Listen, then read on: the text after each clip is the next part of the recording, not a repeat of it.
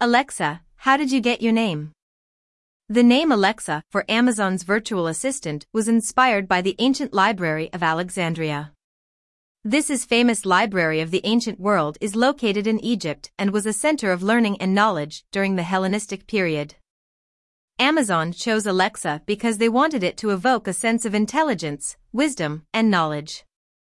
The idea was to make it sound like a personal assistant that could provide information and help users with various tasks, similar to what the Library of Alexandria did for scholars and researchers during that time.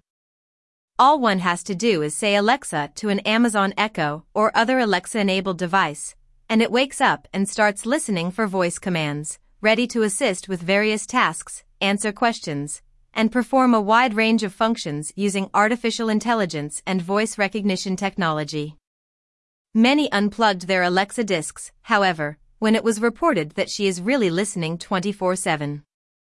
But that ties into algorithms, which is a whole other topic. How well do you know your AI voice names? Siri, the voice assistant for Apple devices, known for its distinct female and male voices, is Siri.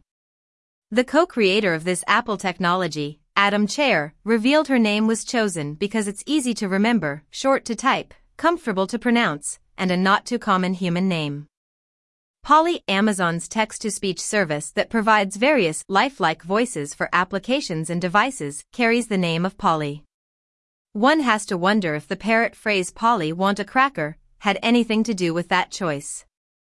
Watson, IBM's text-to-speech technology with multiple voice options and languages, is known as Watson.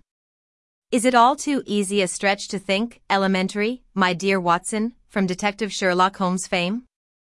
Google No Name, the voice assistant for Google devices and services, with both male and female voices and multiple language options, has no name. And this was intentional. Google's decision to purposely avoid giving its voice assistant a name was to sidestep potential concern those against AI implementation. So for Google, one simply says, "Hey, Google." Microsoft, we can't decide. It seems Microsoft can't decide on a name. From Bingo to Alex to Cortana and now Copilot, the company's AI application name has been evolving. But Copilot makes one feel special, doesn't it? Because you are after all the pilot in this scenario. So how do you feel about AI applications with names that are designed to personalize the experience?